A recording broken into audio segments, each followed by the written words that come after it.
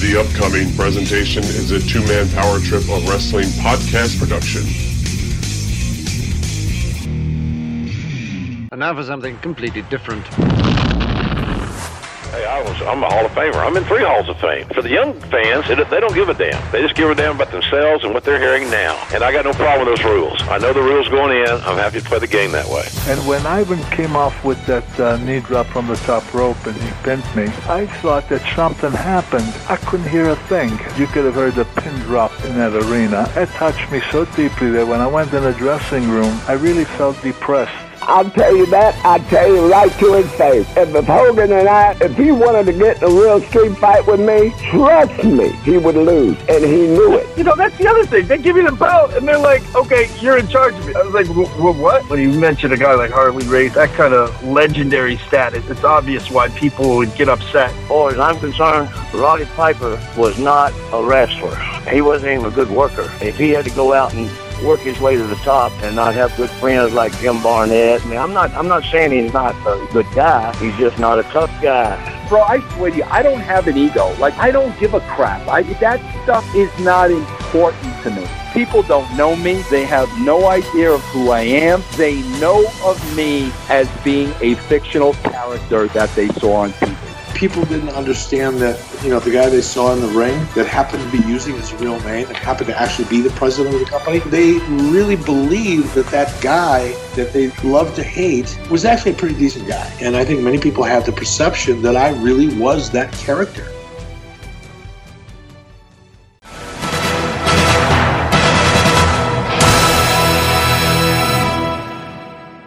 Hello and welcome to the Two-Man Power Trip of Wrestling. I'm your host, JP John Paz. With me today is a very special guest.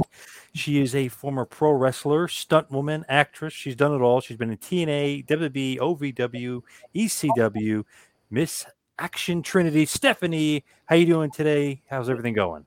Great. How are you? Doing very good. And we have Tony as well from your special NFT line, OK Boomer, and we're going to learn more about that. Tony, how you doing? I'm doing great. How are you? Doing very good. I guess first and foremost, Stephanie, Trinity, what have you been up to? What's going on in your world? Oh, just kind of, chilling after all this and getting back on track. We were shut down with everything. So just kind of slowly getting back to the groove of things, but doing life. Thank God. Yes. Getting back to normal a little bit, right? Hopefully. Yeah. Kind of halfway there, yeah. Yeah, you know what you got to do, and then it gets into a whole other topic of conversation. But yeah. So what's going on with this NFT? Crypto tokens are very big now, and NFTs are huge. So kind of explain that. What's going on, and how are you involved?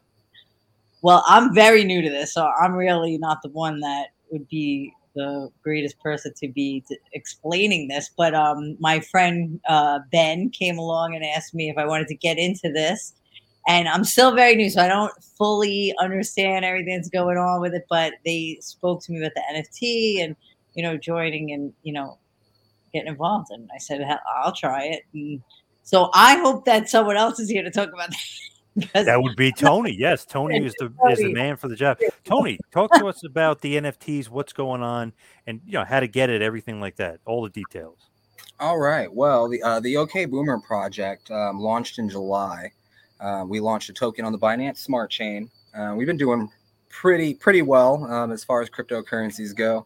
But the newest trend that's going in the crypto space is NFTs, non-fungible tokens. So we wanted to get our foot in the door and try to get some NFTs going, and we reeled our minds a little bit and wanted to do things a little bit differently. So we came up with an NFT experience. Not only will you have the NFT that'll be, forever in the blockchain, it's assigned to your wallet, but you will also get some type of a real life experience. So we've been reaching out to a lot of different celebrities and former pro athletes to try to get them on board. Trinity, of course, jumped on board. Peter Miller is on board, as well as a bunch of others. We minted these NFTs on OpenSea, which is the largest NFT platform and by users currently. And so you can go there right now. The auctions are live. You can place a bid, and the winner of those auctions will get an NFT experience. Nice. So what is an NFT though? Really, in general, just to explain it to me and even the layperson, the layman. All right, yeah, for sure. Okay, so when you're dealing with tokens, like let's say you were dealing with Bitcoin or Ethereum, one Bitcoin is just like every other Bitcoin. It's worth the same amount. They're completely interchangeable. NFTs, non-fungible tokens, is a one-of-one token.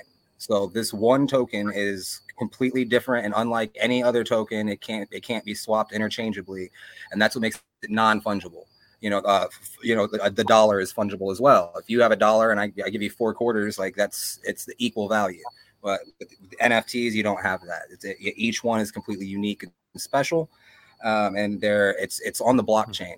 So not only does it exist in the cloud on the internet, like all the other images, there's billions and billions of JPEGs and PNGs out there, but this would be a one-of-one special token that is attached to some kind of a digital media. It can be a picture, a song, a video, pretty much any kind of digital information. It could be a spreadsheet for that matter. It could be anything. You can tokenize it, and you have proof of ownership on the blockchain of who owns that token, because it'll be in their wallet and only they will have control over it.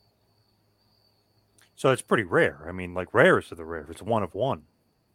Correct. Yes, you have that a lot. And the NFT space has just been exploding as of late. There's a bunch of series that have been coming out of like different animals, and then there's a 1,000 giraffes, and each one has a different hat, and people are going crazy over I want the Santa hat, so that they bid it up so that way they can get it.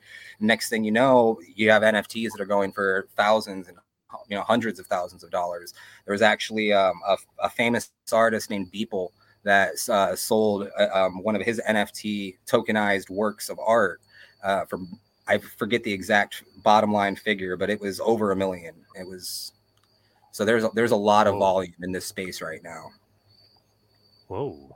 That's crazy. I should be like going in and trying to bid on my own. I should want my own token. Someone else is have my one of a kind token.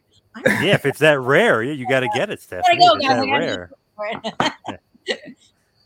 Especially if it's that rare, you got to make sure you get a piece of that. Yeah. Oh my God. Wow. That's awesome though. What do you know what the image looks like, or do you know what it's going to be, Trinity? Yes, they showed me. It's awesome. They did it. So I can't take any credit except that it's me, but it's kind of like one of the wrestling pictures, but they very unique that they made up. So it's awesome. I love it. Tony, with this space though, is it like a popular with wrestling and stuff? Because it seems like it's breaking into the wrestling world too. Because I saw WWE is doing something with Undertaker or something, right, John Cena or something. It seems like it's breaking through. So it seems, a few months ago, it was just images, just original little drawings that people were doing. And then a couple other big name endorsement people signed deals with some NFT things and started putting out some commercialized NFTs. And it's just been gaining traction. The more successful, or with the success of each one of these projects, the next one just seems to gain even more traction. And so when we were looking at getting into the NFT world, we wanted to do something that's a little different, and how do you differentiate yourself when there's 1 million projects out there and each one of them is trying to differentiate themselves? So we decided to do this experience thing. So that way it's more like an augmented reality type NFT, because not only are you getting the digital asset, but you also get to experience something that nobody else gets to experience. And that's different than anybody. I don't know any other projects out there that are doing that, especially doing that with the level of clientele that we have. Now, Trinity, what do you think about this space and this? Because we were even talking off air a little bit about like Zoom. This is new to us, and StreamYard and these Google Meet things. And what do you think about like this new technology, and everything seems to be changing? I know it's amazing. It's amazing that they figure out how to do it, and they are become very successful. I'm so glad to be a part of it. I definitely have to learn more about it, but I'm very excited to be a part of it with them and see where it goes and what else we could do with it. And the experience is exciting. So I'm glad to have joined with them and partnered and to try it out. So good luck. I hope they get successful with it, and I hope I do. And I want one now. You got so excited about it. I got to go bid and get one, or I don't know what's next, how I get one, or what we do next. But I'll be finding out with them. Oh, well, if it's your prerogative to get an OK Boomer branded NFT, in conjunction with the release of the OK Boomer Champion Series, yesterday we also released an OK Boomer Boy series as well. So if you go to OpenSea and type in OK Boomer, you will also see those. There is a gold, silver, and bronze version available of the little Boomer Boy, which is our logo. And there will be a future series involving him as well. I hope that's not giving out too much. So, Stephanie, how did you get involved to begin with? Like, how do you know Ben, and how did you get in with OK Boomer? Okay, it's funny how I know Ben. I know Ben through geocaching. I don't know, did he tell you that we're geocachers, crazy geocachers? But and then through them. Is that like scavenger hunts and stuff? Yeah, that's like my big crazy hobby that I love. But Tony, are you into that at all? Or that's just Ben. That's actually how I met Ben. Is through geocaching. I've been geocaching for several years now. Awesome! Oh, yeah, my favorite thing. So what is that? Explain that? What is that? That is kind of like a digital scavenger hunt. It's a GPS. You use your phone on a GPS to find things hidden all over the world. It's like I always feel like I'm a spokesperson, but I think there's like 6 million people playing, or 6 million hidden and 3 million people playing. I mean, it's huge. It's an app on your phone, and anywhere you go, you could geocache. So it's not, you could just be traveling all over the world, and there's geocaches, and they mostly bring you to awesome places, but they're just hidden everywhere too. So if you're hiking, they're out in the woods where you're hiking, where you're biking, even on the water where I gotta go on my boat and find them on islands and stuff. And everywhere I travel, I get to geocache. It's just something cool. So it brings, I hike and bike and do everything. And geocaching then just became like an extra added fun thing to do, all the trails that you're on, and then now you're finding stuff. And it brings you all around the world. Like, it brought me all around Long Island, which I would have never even been around Long Island if it wasn't for geocaching. Like the North Shore, all the way out east, and like I said, it brings you to places you would never know. Like Long Island has so many awesome parks and sanctuaries and estuaries and reserves and such cool things. And, if you want to go away and you think you want to go on a tour, you could pretty much go on a geo tour and find all the coolest places and find geocache. I mean, it's for like all ages too, because you're not finding, we always say treasures, but it's just, there's nothing that great. It's not like money, or sometimes there is money in them, but the first person to find it will take that. So it's not going to be there all the time. But it's just fun. It's just an added fun, and you see, you could do it anytime, anywhere, forever. So it's awesome. It's like a digital scavenger hunt, basically. Yeah, it's like when GPS first came, when they switched the switches, and I think in 2000 when GPS came about, and they wanted to see how accurate it was, and someone hit something, and people went to find it, and then it came from there. So it's like if you were putting an address to a house or a location, it's the same thing. You find all these dots all over the map, you click on them, and they bring you to it, and then you find something. You have to find it. Yeah, and typically it'll be like a small Tupperware container or something, like hidden in a tree stump. So you just put in your GPS coordinates, and when you get to the area where it's supposed to be, you start looking for the container. And once you find the container, it always contains a logbook, so you can sign in and you can get your point. Yeah. Oh, interesting. So how many geocaches do you have? I am working on 5,000. I'm like 4,800, but I hope to get that by the end of the year. Yeah, nice. I wish I'm at 10,000. I slacked off for a little while, but I'm a insane geocaching fan.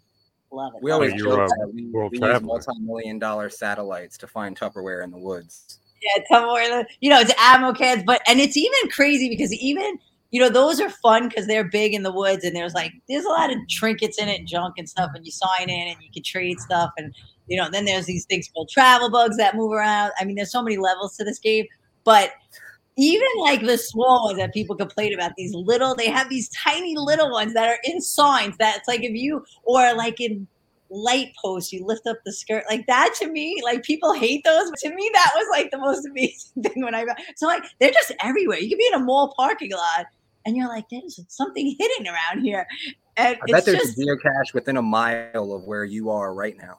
Oh, absolutely. Yeah, absolutely. Anyone, and I always say, I'm just download the app and look. And that's what, when I first heard about it, I just download the app. And there was one right close by. And I went trekking through the woods and found I couldn't believe it. I'm oh my God. So it's it's exciting. I mean, obviously some people think, it's okay, what is that? But it's just exciting. If you like to be out in nature and out and about, and if you're already doing things, like I said, I went to Aruba and there's geocache in Aruba. I went to Hawaii, there's geocache all over Hawaii, and they're always at the cool spots. So it's just that added thing, and I love challenging things, finding stuff. And then when you find it, even though they're well, what is it? I'm it doesn't matter what it is. It's exciting, and there is stuff in it, and it is cool, and it's fun. I love it. Even just signing in, and then I like getting. Having a lot, and then I like filling in my map. Right now, I bought an RV and I want to travel all over the United States and obviously see all the states and what they have to offer. But I want to geocache in every state. That's what I really want to do. It's like a hidden world within a world. Yes, cool. Yeah. And it really is, because there's, like I said, there's so many layers to it. Because there's all different kinds of caches, and then there's events. So I mean, it's so many layers to this game that make it so much fun for everyone. You could go to an event and be social, community. You could clean up. They have cleanup events where you clean up parks. We're very good for the the nature geocachers. We like to clean up and keep nature going and safe and great. And then they have big mega events, and and then there's for people that are even want more challenges, there's mystery caches that are you have to solve puzzles before you get them. There's so many. Or you can just go and find one, or you have to do a puzzle to get one. I mean, that's like I said, so many different aspects to it that make it challenging. That's one of the reasons I love it, is because if you just want to find one geocache and be done, you can do that. Or if you want to spend all weekend and find 200 or 300 and become consumed with a hobby that can kill some time, you can do that.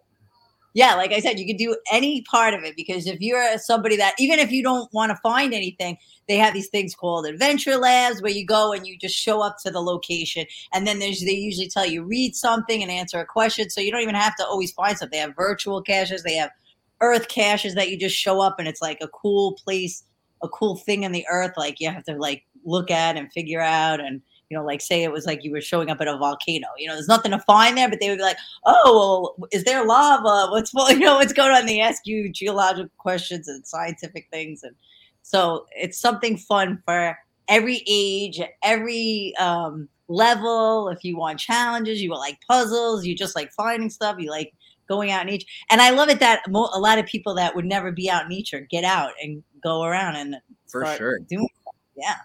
Instead of just, definitely. So it's almost for 3 years probably, and I started to record all of my adventures and put them on YouTube. So there's a little show that I have on YouTube if you want to check that out.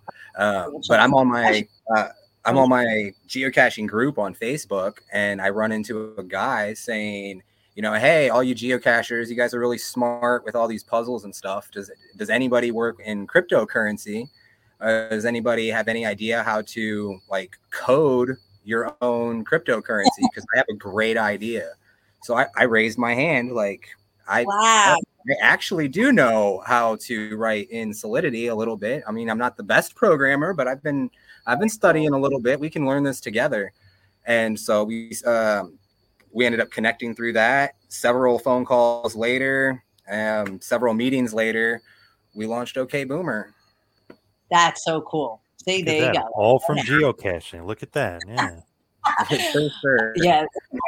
So many opportunities. I've gotten so many opportunities just from geocaching, meeting people. Even when I'm on the movie set, there's geocache and stuff hidden there. And that's amazing. It's everywhere. Are you still doing stunt work and stuff? Are you still in that world? I still am, but it's it's a very difficult place to navigate right now. Which is always hard because then it's getting into all the politics that is going on right now. So I never like. It seems like it was hard before the pandemic. Oh my God, it was always so hard. It was such a hard industry to be in. So like navigating it through what's going on now and I feel like stunt work is a stressful job. It's like very complex, and I'm like, there's an added stress to it. Is like very. I'm shocked that. But I think they're going on strike right now. I don't even know like I try to pay attention to my unions, but like I said, most of the time we're on these Zoom calls and everybody's a little bit, fighting over a lot of things. But I think that they're. Because again, with what's going on in the world with, mandatory stuff and, how they're, I don't even like to say the words, but yeah, I know what you mean. So that's what you're throwing down. Yeah. So that's becoming an issue in this line of work too. And, so it's a very complex thing to navigate through because of everybody's different issues and feelings on it and then how it's going about. So yeah, I'm doing different things, but nothing like before the pandemic. So, I'm just staying low key and learning and seeing where everything's going and what's going on with everything. And, I do a lot of different projects that are a little outside the loop. Because I don't want to deal with all that, but I have to stay involved and see everything that's going on. I should have I should go back to wrestling, and I should have started wrestling. Yeah. Wrestling was so funny because through all of that, they were essential, which is awesome. Vince McMahon has a lot of connections, obviously, and they were essential, and they never stopped working, and they're still. And I don't even know like what they're not the same thing as the entertainment industry as far as our unions. So I don't really know I'm a little out of the loop with that. So I don't really know what they're doing. So it would be interesting to find out and maybe contemplate going back there. Yeah. Oh, really? Yeah. I'm always ring ready. I am always ring ready. I am always moonsault ready off the top of the cage. No problem. Oh, I would love to see that. Oh, yeah. I would love to do it again. I do definitely miss it. Do you get the itch to get back in the ring and wrestle? All the time. And if I can't even watch a video, I can't even really watch the show because if I watch the show, I'm on the edge of my seat ready to like fighting in my couch or by myself. But and if I watch any of my old videos, I get so amped up and I'm ready. Oh, I love my videos. I'm surprised they haven't reached out. What? Yeah, well, like even though they were still wrestling through the pandemic, there was no crowds, and I don't even know where they were doing it, how they were doing it. Well, I did talk to like TNA like a little bit after my last in-ring appearance was 2013, so we are talking a long time.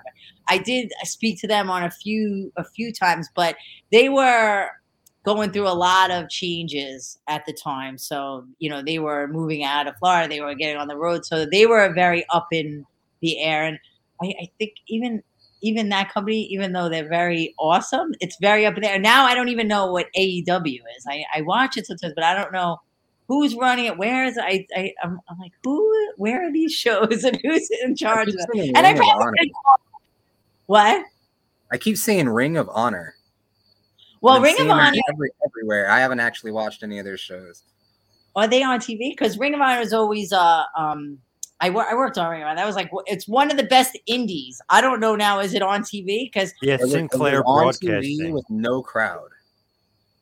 Okay. Yeah, they haven't done many shows with a crowd. Yeah, it's interesting. But they're owned by Sinclair Broadcasting Company, so whatever their affiliates are, they're on all their like syndicated shows, basically. I don't know what Sinclair TV is, so like if that's like one station or somewhere. Well, but Ring of Honor was an independent, but it was one of like the top independent wrestling shows that. So the clip I saw wasn't bad.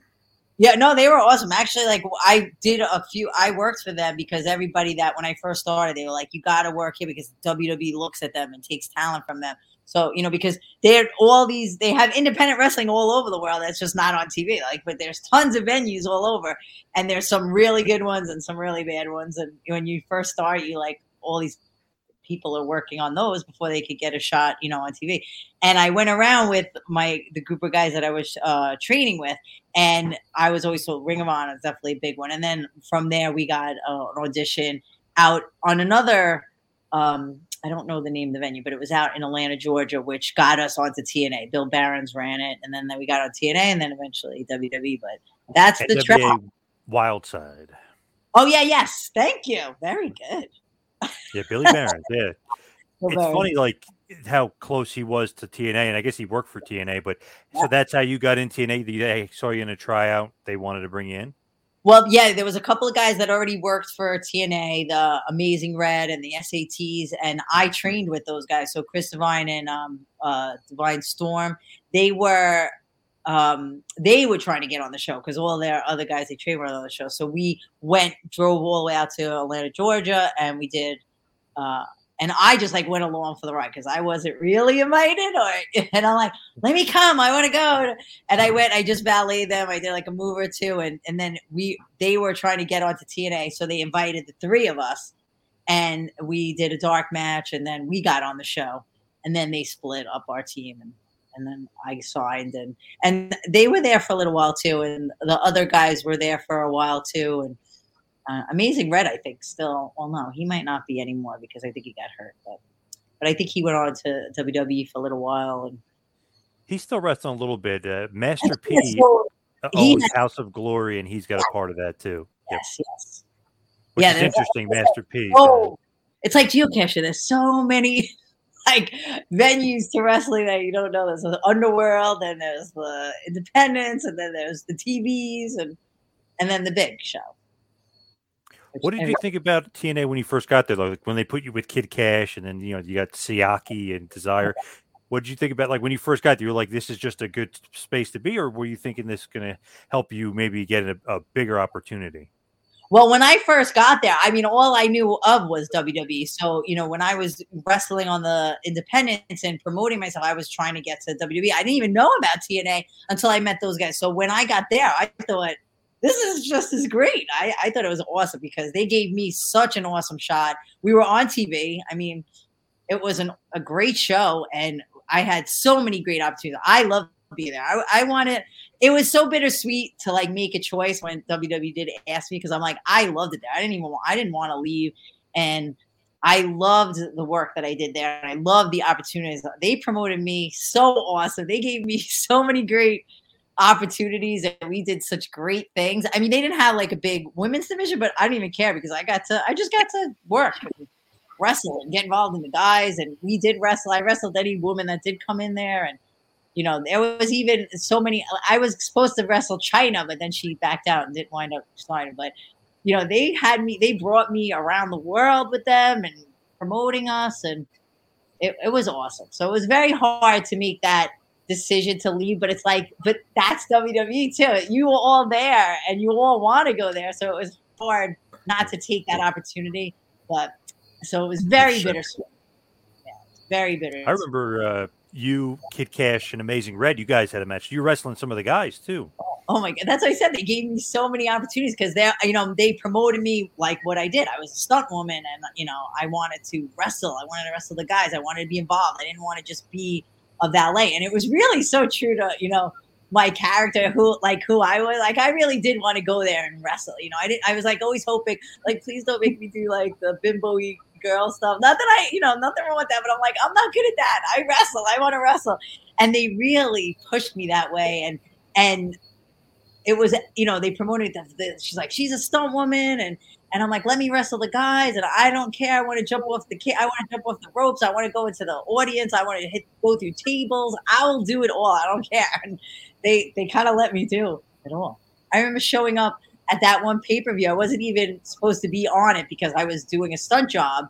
And they had that pay-per-view with the cage, and I'm like, you know what? I don't want to miss this. I have off this weekend. I flew myself into the show, and Dusty Rhodes was like, do you want to jump off the cage? I'm like, yeah. And they put me on the show, and it winded up being that, which is so funny because I wore the wrong shoes, and it was so hard to climb the cage, and I didn't know until I was literally climbing the cage. I'm like, oh my God, my feet don't fit in the holes. I can't get up to the top. I thought, this is going to be bad. But we worked. I did it. I did it. I got up there. I'm like, I'll climb up there with just my hands if I have to. Were you scared at all? Because that was a pretty scary spot if you think about it. I mean, it's always nerve-wracking, but I think like something comes over you when you're wrestling. You just started to think of the what you're doing. Like it's like, oh, I'm fighting Tracy and she's just bothering me and I have to get rid of her and I have to like make my guy win and I have to, ruin get those guys off him. And you really you're so into it. But I literally, when I was climbing it, I was more scared that, oh my God, I'm like, my feet don't fit in. I had these clunky shoes on and I'm like, they wouldn't fit in the holes of the cage. I'm like, am I not going to be able to get to the top of this and to jump off and do that big thing? But I made it out there. But yes, it was nerve-wracking. But I almost feel like I was so nervous climbing that by the time I got up there, I'm like, thank God I'm up here. And I'm like, stand up and now I do my thing. And my backflips are my thing. I feel like I was born to fly. So that part's not scary. Yeah, and it's amazing the trust we have for people because I'm like, yeah, I just trust all of them. Yeah, they're going to catch you, right? Who knows? You hope they catch you. Yeah, like I said, you're in like you're Right. just so in, you're there. Like the world disappears. All that does disappear. Well, that moonsault though, like it was incredible. I know, like when I look at that video, I want to do it. I want to go right back in the ring. And I think I was flipping through the channels or not even the channels. I think Facebook's always like showing, I think or Instagram, I'm friends with some wrestling page that always shows clips of really good women wrestling. And I get like, ugh. And some woman did like all my moves in one shot. I'm like, she did, well, I have to say, I got that from Rey Mysterio, the 619, I called it the 516. But I loved his work, so I emulated him a lot, and also the other guys I trained, which were all the lucha and high flying stuff. So any move like I'm like, that's awesome. I can do that. So I did that swing between the ropes where you kick the person where they're hanging over it, and I just saw another girl do that, and she did like a moonsault. I'm like, I want to go back and do it. I could be fighting her because like literally when I was there wasn't a lot of people that did any of that stuff. And it was funny because it was like Lita was before like doing it. And I'm like, yeah, I can do that. I'm a stunt woman. And I went there, but then, she wasn't there anymore. And I'm like, I don't get to like, that would be someone I would want to have a match with. But I want to see that. I know. And I didn't get to really wrestle those like women that were doing the stuff that I was doing. And now I'm out. Now I feel like a lot of the women are doing this stuff. I'm like, yeah, figures. We're always like. What do you think about the woman's revolution, as they call it, with wrestling? I mean, were you a little surprised by it? Because there's so many women wrestlers out there. And like you said, there's so many good ones too now. Unfortunately, I don't watch it enough to really know. Like I said, I just like click through it and I'll see some moves, and I don't pay enough attention. I don't really know who, like, my run after I left and I was like paying attention, it was there for a while. And it seemed like everyone left and they just like cleared the lockers and started over with new people. And I kind of lost a little touch of what's going on. Because like I said, when I'm not doing it, it's kind of hard for me to watch because I want to be there and I don't like to watch I'm not a watcher. I'm not like an onlooker. I'm a doer. So to watch other people doing what I should be and can be and want to be doing I don't really watch, so I don't know what's going on with all the women. But yes, I do see some clips sometimes. I don't know like where they're from or, is it independent shows or they on like you? So I don't know who's where and what's going on. But that's awesome that, if they have, there was a lot of times where, women would wrestle, then they really wouldn't. And then they would try to get back into that and then they wouldn't. And it's always weird to see like where, like, I was always told like no one really wants to see women wrestle. And I'm like, well, some people do, real fans, but I'm like, but who cares? And we go, we wrestle for a little while. Some of us do the good stuff. Some of you do the gimmicks. So there's like geocaching. There's something for everybody. They like it all. So there's room for all of it. And there could be, the sexy ones, the bimbo type things, the funny gimmicks. There could be serious girl wrestlers. And, I just do know that they did tell me like, it's hard to,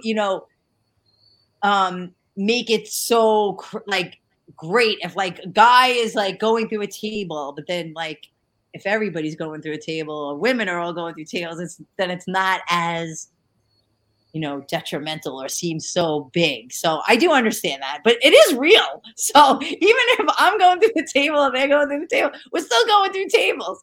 That's why, but it's like how much you do, because, you have to have like the really big, hard stuff that makes it look like, oh my God. So you can't have everybody doing it. And it's funny because I'm like, I want to do all that because I do it. I do it in stunt work. We do all that already. Right. But it still is crazy. Like, no one think that it's not crazy, like going through tables off balconies, backflipping off tire cages. It's still very dangerous and very crazy and very abusing to the body. So not even if it's girls or a lot of people do it, it's still very hard. And I respect everybody that does it. Does the stunt work help you like with wrestling, or did it help you? I mean, did that kind of give you an edge almost that you were able to do that stuff? Yes, absolutely. Having that stunt background made me come right into wrestling. I'm like, I do all the high flying stuff. I'm like, I want to jump off at everything. And when I would see the moves, I'm like, oh, I want to try that. And it's funny because my first taste of wrestling was on a video game where a stunt coordinator was coordinating the video game. And there was, believe it or not, Kid Cash and Johnny Swinger were on the first wrestlers I ever met. And then I winded up balleting with both of them, which is awesome because like, they didn't even remember me. I remember them because they were working on the video game. But I got in the ring with the stunt coordinator, and he was like showing me these moves, and I'm like, wow, look at that! I just got to tell me how to kind of do it. And then when it came full circle and I was wrestling, the people I was training with, they would like show me some of the high fly, the hurricanranas and stuff. I'm like, I just need to know the placement, and I could do it all right away because of stunt work. And then after wrestling a while, I even became better at stunt work. They both complement each other so well. And I'm like, they both benefited me in both. I was more confident right away as a wrestler because of stunt work. I was doing stunt work for already, I think 10 years before I got into wrestling. People think that I was a wrestler, a stunt person. It was stunts for a very long time. And wrestling I was actually handed a script to stunt coordinate a movie about backyard wrestling. It's called Jimmy the Dread. I still have the script. And it's funny that I saw this kid in Lindenhurst that was having a lawsuit with his wrestling ring in his backyard. I don't know if you remember that. And, that's when like wrestling rings weren't allowed in backyards anymore and the insurances went up. And I went to go buy his ring. I'm like, can I buy your ring off you? And he's like, I'm fighting the lawsuit. But he told me about the ECW training school in like Oakdale, right in Long Island. And Mikey Whipwreck and these guys trained at, and I went there and I'm like, I might be doing this movie. I might need some wrestlers. I want to like train, but I actually wrestled in high school. So I trained. Wow. Women weren't wrestling, but I knew all the wrestlers and the coaches, and I would go in and train with them, and I would do the whole workout and like to learn the moves. So I knew wrestling, so even when I got into it and, it's real, like you're wrestling, you're just not really putting on the moves, And so I kind of knew all the chain wrestling parts and, and then stunt work with high flying. I was like meant to do it. It was like such a perfect transition. I don't know if a lot of women are as tough as you, though. I mean, you're wrestling, you're doing stunt, you're doing pro wrestling. It's pretty crazy. Yeah. I would say, okay, when I lose, it's not real. When I win, it's real. Right. In the ring, I will beat any woman, anywhere, anytime outside the ring. For real. I'm already calling you out, everybody. Yeah. Do you take pride, though, that you're kind of a pioneer, so to speak, for women's wrestling? Because, you were kind of doing it when, like you said, a lot of women weren't doing that style. That's very I don't know if I can say that because I know that there was so many women before me. That's awesome for somebody to say that to me, which, I never looked at myself like that because, I knew that the older women that, like, came before me and paved that road. And, and then, yes, Lita was already doing that. But I think she was the only one. So, but Jazz, there was a lot of really good wrestlers. Trish Stratus, they were all good. When they're doing stuff in the ring, whether it was like high fly, you're still wrestling. And that is hardcore. So I thought all those women were awesome. Oh, Victoria, I love her. I wish that we're friends. I shouldn't say friends just in case she's like, no, we're not. But I met her at several events, and we always talk. I love her. So whether she considers me a friend, I think she's awesome. And I always thought, like when I was getting into TNA, she was in WWE, and it was funny because we like always looked very similar. I want to see your outfits, and I'm like, and our wrestling styles were, I always felt like her, like I don't want to say she's not the pretty girl because she's gorgeous, but I felt like we weren't the blondes, we weren't like the hotties, the models. We were like, I thought she was always a serious wrestler, and that's how I felt. I didn't feel like when I was coming in, I didn't feel like it was easy. Like, oh, I'm this hottie babe coming in. I felt like I gotta wrestle because that's how I'm getting it. I'm not getting it by my looks or any of that stuff. Or hopefully I have a little bit of personality, enough looks, but I have athleticism that will help me, break into this business. And, I really tried to, work that, but I'm like, but there are those women in there. So I had hope. I'm like, okay, there's Victoria. And I always was like, I'm like her. She's there. I could do it.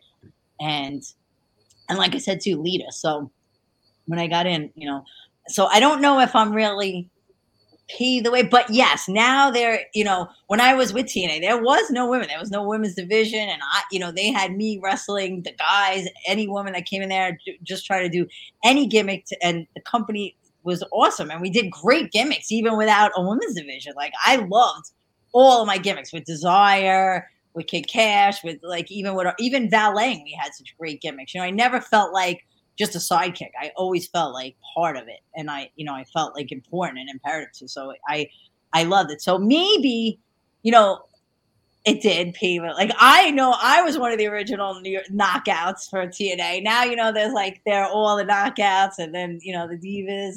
But see, with WWE, I wasn't there from the beginning. So I can't feel like I paved the way there because, I was only. If you want to say paved the way, I would still put you in the category as have laid down some of the foundation for sure. Yeah. Yes, I hope so. There's a major evolution that came in after you left. Sasha Banks road to WrestleMania, Beth Phoenix, and there's been a lot that has happened. Well, Beth Phoenix, believe it or not, was some of them would have gotten that opportunity if you hadn't done, played the role that you played. Yeah, I got to wrestle her in the Indies, which was awesome. She was probably one of my first wrestling matches, on an independent show. Yeah, which is great because I got to meet a lot of them, and then I got, it all comes out who's getting there, and then eventually some come and some come and go. A lot of those people, when I did the women's pay-per-view, the last match I did was the all women's pay-per-view at TNA. There was so many girls that I knew from the Indies that I was like, well, they had to they just brought in tons of girls, but they just came in for that. And I'm like, wow, so I feel awesome because I did make it through all those Indies and I made it to TNA and then I made it to WWE. So I was doing something right, which was awesome. So, and then, you're right. People came after. So, all right, I'll take it. I'll take a little bit. I never take compliments. I'll try to take. We noticed. You got to take those compliments. Oh, I loved it. I just know when I was there, I loved what I was doing. I loved, I took such pride in everything I did. It was such a dream, and it was crazy because it wasn't something I was aspiring to doing my whole life, but it kind of a little bit because I loved wrestling, and then I was heard about stunt work through friends of the family, and it was okay, so it was kind of both of them at the same time, but stunt work came first, and I really didn't know anything about wrestling, and I didn't even think it was even an option to get there until then. I said, when I got to stunt work and I was doing all that, then I'm like, yeah, I'm gonna get into wrestling. And when I had that script handed to me, I'm like, oh, this is the line. This is how I get there. So I made it happen. I make things happen, and I'm proud of that, and I'm excited. And like I said, I take such pride in everything that I did. I loved the company I worked for, the people I worked with. There was always ups and downs and everything, but I loved my experience. And you said you saw some girls, they were kind of copied some of your moves. So obviously, somebody's been watching you for years, you know what I mean? Or learning from you for years. Hope so. But there was a lot of guys that I watched and learned a lot of that from too. So, obviously the men are doing it so much longer and they're amazing and doing, they're definitely, I don't know if the women are laying down the stuff first, only because the men have been there so much longer. But what's amazing is if you're able to do the things. I don't know if any women has done this so far, but that one which Kid Cash, I give him all the credit. He let me do so many big moves with him and put me over. Like when a guy lets a woman wrestle them and lets them do big moves and puts them over and and sells for them and actually gives you credit. It's a very awesome thing. That was like one of my best matches, I would think, to date, only because the things that we did in that match, and that was like my moving forward. Like, when I was there, the men don't always respect the women right away, because there are a lot of women that just come in and want to get in and do their thing and not be serious about it. That does happen. After that match, when I walked back through the locker room, all the men were lined up and shook my hand, and that was like the best feeling. It was like, wow. Till this day, that's like my best memory, best match, best moment. And so like I said, they, to do those moves with them. And the one move I don't think any woman has ever done was that top rope hurricanrana. It was like a power bomb into a hurricanrana off of the top ropes. I don't know if any woman's done that. When I did that, there was no woman that has done that before me. So, and there was only like one other guy that did that, I think. There wasn't many guys that did that either. So it was pretty exciting to do those moves and to let, somebody who trusts you to do those moves with you. Were you surprised that Cash was like so giving and wanted to, really make you look good? I was very surprised he was. And, I don't really know. Maybe they paid him a lot to do. I don't know what his motivation was, but we were very tight. We were, I think that we had a good rapport to do that. And we actually had, I think he had no choice too, because we really had a whole storyline. Like they really promoted us. So we were like, became like the super team and the Marvels. And then, we were like super baby faces and beating everybody. And I was getting involved. And then it was like people were getting mad. I really loved the TNA storylines. I loved them. They were getting mad that I was like getting involved. And they're like, you're only winning because of her. And then it was getting him mad. And I believe that was really happening in real life too, as it was happening on the show. And, the interviews, I mean, they just had such great storylines. Till this day, when I think of that whole entire storyline, that it was almost like for real. And how they just worked it through, and which I think a lot of wrestling does become real. You see with WWE storylines, a lot of those become real. So it was so good because a lot of it was so true to heart and became real. And then we turned, heel, and then he went against me, and then, so it was all so awesome, which culminated into the match, and that was like literally best. How he was like, yeah, you want to I'm like, I'm here, I want to wrestle you. And what's funny is when he slapped me in the face, I think he almost broke my jaw. I don't know, like if you see, he slapped me so hard that I think my jaw got like dislocated for a little while, and I'm walking around the ring like, oh my God, he dislocated my jaw. I have to have this like biggest match of my life, and my jaw is dislocated. I'm like, and if you see me, I'm walking around the ring like trying to like maneuver my jaw back in place. Were you pissed, or you just rolling with the punches? No, I just rolled the punches because I'm like, I loved the realness of it. Like when he was like, when I said, he called me a name, and I like called him, and he slapped me, and it was like so real. And then it was like, my jaw's broken, and then I slapped him back, and then we had the match. Like, I mean, but no, I wasn't pissed, but I was like, man, that was the hardest open palm slap ever. And I take pride in slaps and taking a good slap, but that was more like a palm punch. But no, it was awesome. I was just nervous that I'm like, is this going to affect my match? That was the only thing. Again, you don't think of, like, if you saw that other match where my shirt fell off, which never was supposed to happen, we were having another big match. That's where we did that biggest move that I'm talking about. And in the beginning of the match, my top was on. That's what I'm thinking. I'm like, oh my God, I have to have this biggest match of my life. And my stupid top was on. And I swear that I tested that thing and made sure that it would never come undone. And he's kicking it, and it snaps, and I didn't even know it. I'm like, oh my God, the things that happened. So the wrestling business, crazy. Great and funny, and the story is like, we'll look at you forever. It's real awesome. Did you have a good relationship with Vince Russo, who was the writer then? Yes, he was awesome. He was so good to me. He was so great to work with. He was so awesome to me, so helpful, so great to, like, I was so that's why I think it's hard for me to ever think that I ever,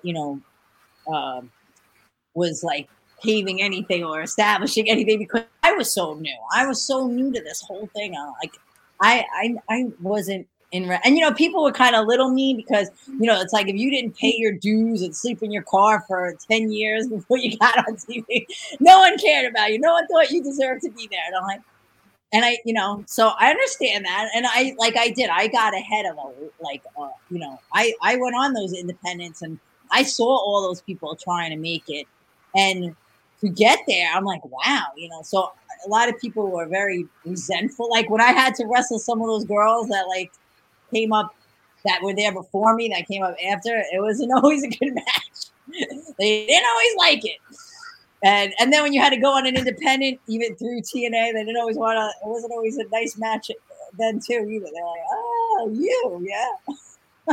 They don't want to make you look good sometimes. No, and they didn't have respect for you. They didn't think that, you can wrestle. You paid you. That's why I was like, bring it. Which I'm glad that I had that stonework background, because a lot of them wanted to, which they do to the guys too. They haze them a lot, and they do, what do they call it? Stiffen them and, do it a real work. Like, Alexis Aree didn't really like me. She was there way before me in the wrestling business, and Mickie James. And I got to TNA before her, and she did not like me. And when we were fighting, we had that one big match. We were really fighting, literally really fighting, which didn't come across as a good match. And even the guys will say that match sucked because she was literally fighting, like beating me up. And I'm like, I get to do it back to you. So I don't care what you're doing to me. Right. Like when she's hitting me, she's really hitting me. I'm like, okay, you get 10 and then I get 10. So I'm like, and I guess they didn't realize, like, I didn't care. I liked it, Steph. I liked it real. And what's funny? I couldn't really do that to them though, because like, I feel like I would hurt people. Right. But when they did it to me, I'm like, I could take it and then I feel like I could really react to this because I didn't think I was the greatest of actors or actresses. So I'm like, I'd rather you really hit me, then I really know how to react to it. Right. Yeah, exactly. Makes it easier for you. Yeah, but we didn't do that in Stonework. So yes, I had to be that actress. But I think in wrestling, I just liked it. I liked it a little better and it was a little more stiff. Any sort of relationship with Mickie today or no? No, unfortunately, no. I never had anything against anybody. Even the people that didn't treat me good through anything in my career, I still didn't care because I was so focused on what I was doing, and it was such a crazy world to be in. It was already like a mind mess to be there. So when anybody didn't had problems, it was like I don't even have time to worry about it. I had so many other things to worry about, So. And I don't hold anything against it because it's a crazy business industry to be in. So I feel bad I do feel bad for everyone and anyone in it. It's awesome, but there's a lot more going on. A lot more politics, right, than people realize. Yeah. Nothing like at least the stunt industry is, I think the stunt industry was way more professional, as far as professionalism. Like wrestling, probably more because it was not many, more of a monopoly. And there was only 2 companies on TV, and everyone in the world is trying to get to the TV. And people would do anything to get there. I don't even know what people would do, but people would work for nothing. On the indies, they treated, you got treated badly on the indies. People working and never getting paid, and I was already doing stunt work for a long time, and and it's funny because I had very mixed people had very mixed feelings about me in the wrestling because I was already older. I was already I got into very late, and I was already in stunt work for a majority of my life. So I came in and I'm thinking it's a business. Yes, I will throw my body all over this ring and do everything, but it's I you get paid to do that, and we were already not getting paid a lot as it was, hardly anything, especially a woman. They didn't even really care about women. So I think all my first round of shows were for free because it's nobody knew me. So I'm I just came and valeted for nothing.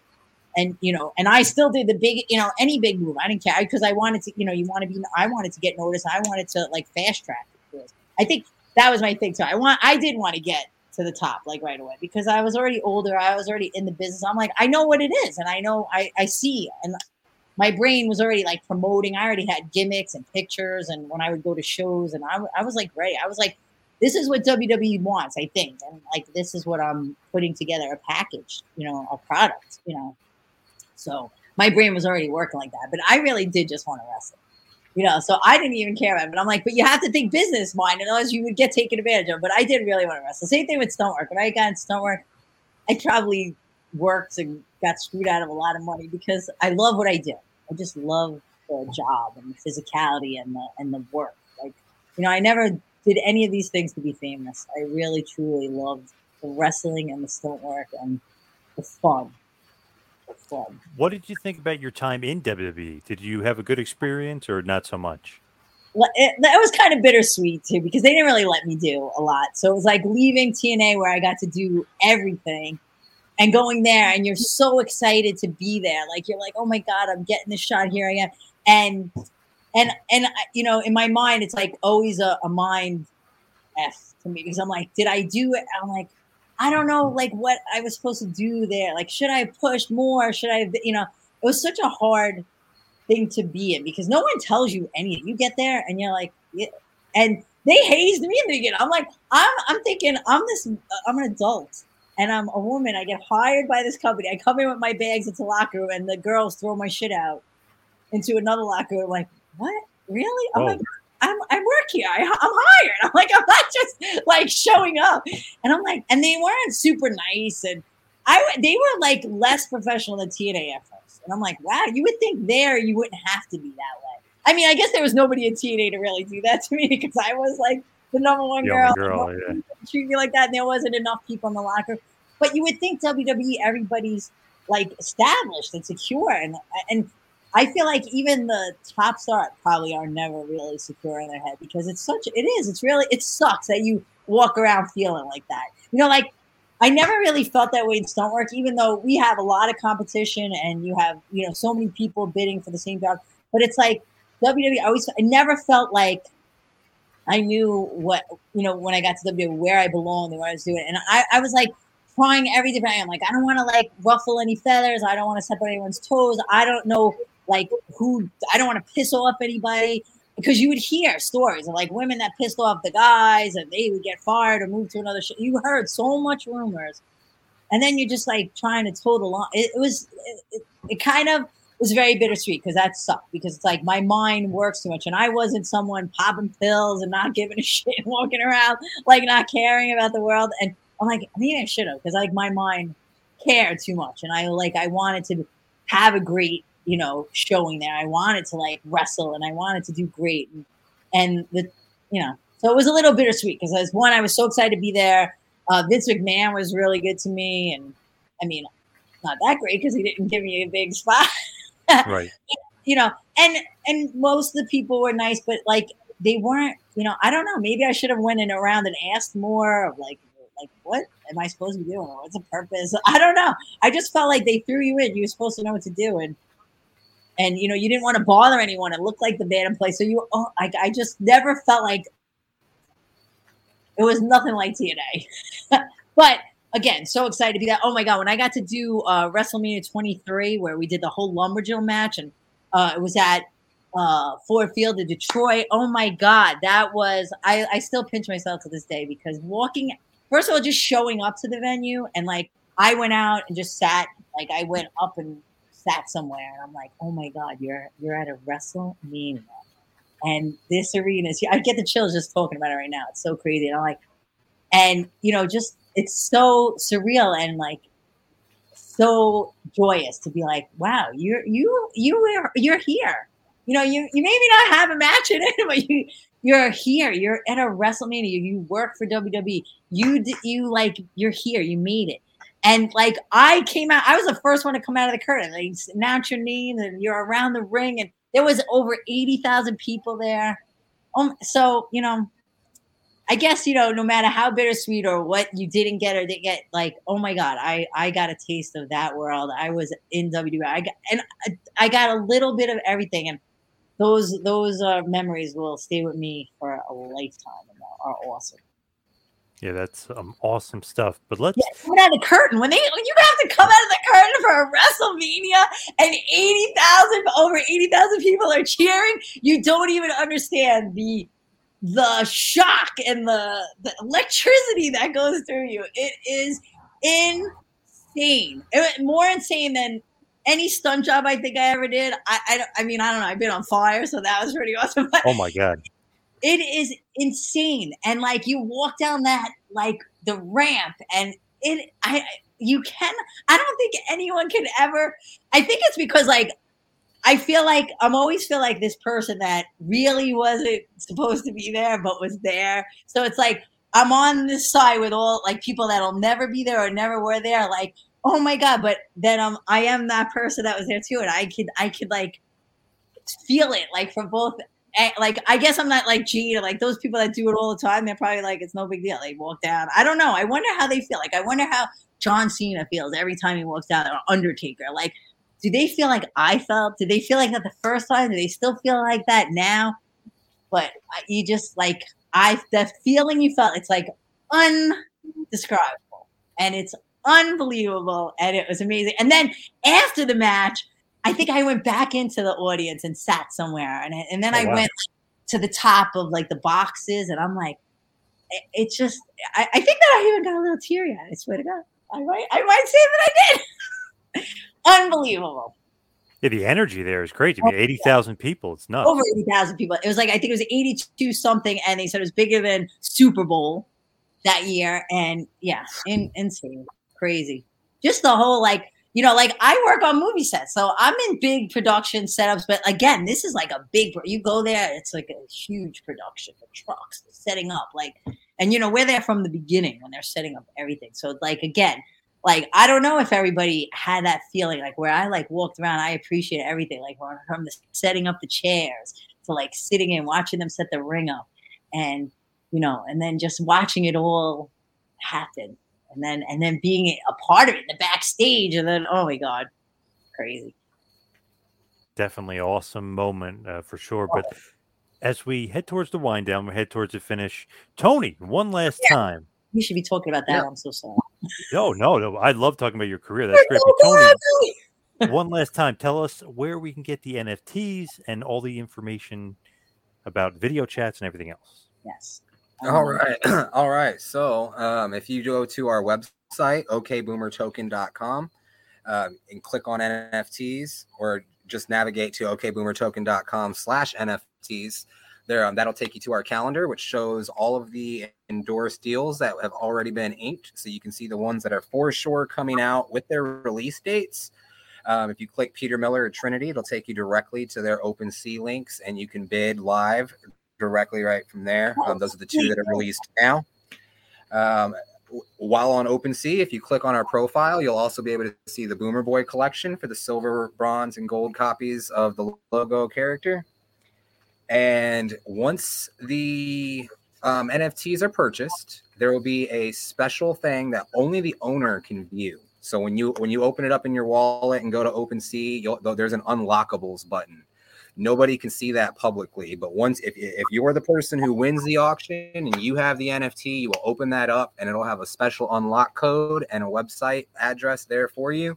You just follow the prompt right there, and they'll get your contact information, and so that way we can get all of the arrangements set up for either talking to Trinity or going on a fishing trip with Peter Miller.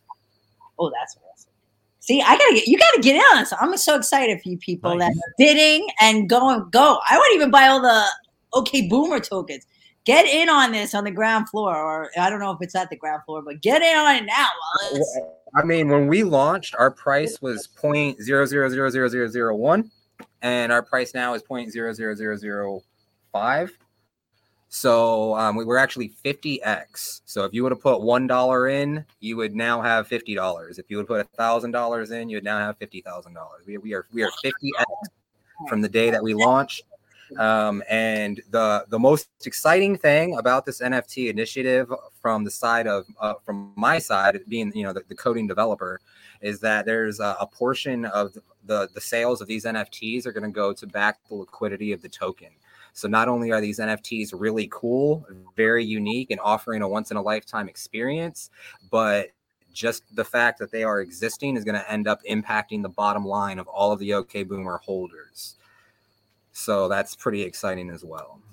It is. I'm so excited to be a part of this. I'm so excited, Tony. So, and I can't wait to tell Ben, thank you guys for bringing me in and partnering with me. I'm so excited. I can't wait to like really, really learn more about this because I'm in. I'm in for good and all the way, and I'm definitely so excited. I really like your NFT. It looks like an oil painting. It came out so well. I do. I love it too. Like I said, I almost want to go and bid for it myself, but I feel like that's wrong. I can't take it away from someone else. I'm so excited that whoever's going to win this, I'm so excited because I love it. I want it. So the fact that someone's going to win this is so awesome. I'm so excited that there's one out there of me and that you guys get to bid for it and that I love it. It's awesome. Now, Trinity, where can everybody find you social media wise and all your plugs? Oh, I'm actually Trinity all over the place. So, yeah, Facebook, Instagram, Twitter, TikTok. Sometimes in the summer, I'm definitely not so good at social media because I'm out playing, but I'm actually Trinity everywhere. You can find me. You can reach out, and hopefully something with this NFT comes awesome, and maybe there'll be more things going on, and we'll let you know. All right, awesome. For sure. I'm really hoping this is the beginning of the NFT space, especially for OK Boomer. But maybe there could be some more work in the future between us as well. Yes. Not to let too much out of the bag for the OK Boomer project, but there's also a couple of things that I've been working on with the development team, such as a decentralized application, so that way you can connect your wallet to our website, and we'll be able to offer some really cool things that you won't be able to get from anyone else besides OK Boomer. So hopefully that'll be rolling out in the next couple of months as well. Great stuff. Cool. Thank you, Tony, and thank you, Trinity. Really appreciate all the time tonight, guys. Thank you. For sure. Thanks for having us on. All right, guys, get to bidding. Get to the site. OK Boomer, go get it. This has been a John Paz Power Trip production in conjunction with the Two-Man Power Trip of Wrestling. You could follow us on Instagram and Twitter at Two-Man Power Trip. You could check us out on Facebook. You could subscribe on YouTube. You can go to patreon.com/TMPT Empire to become a patron, and also check out the website tmptempire.com and buy a shirt at prowrestlingtees.com. Two-Man Power Trip, where the power lies, brother.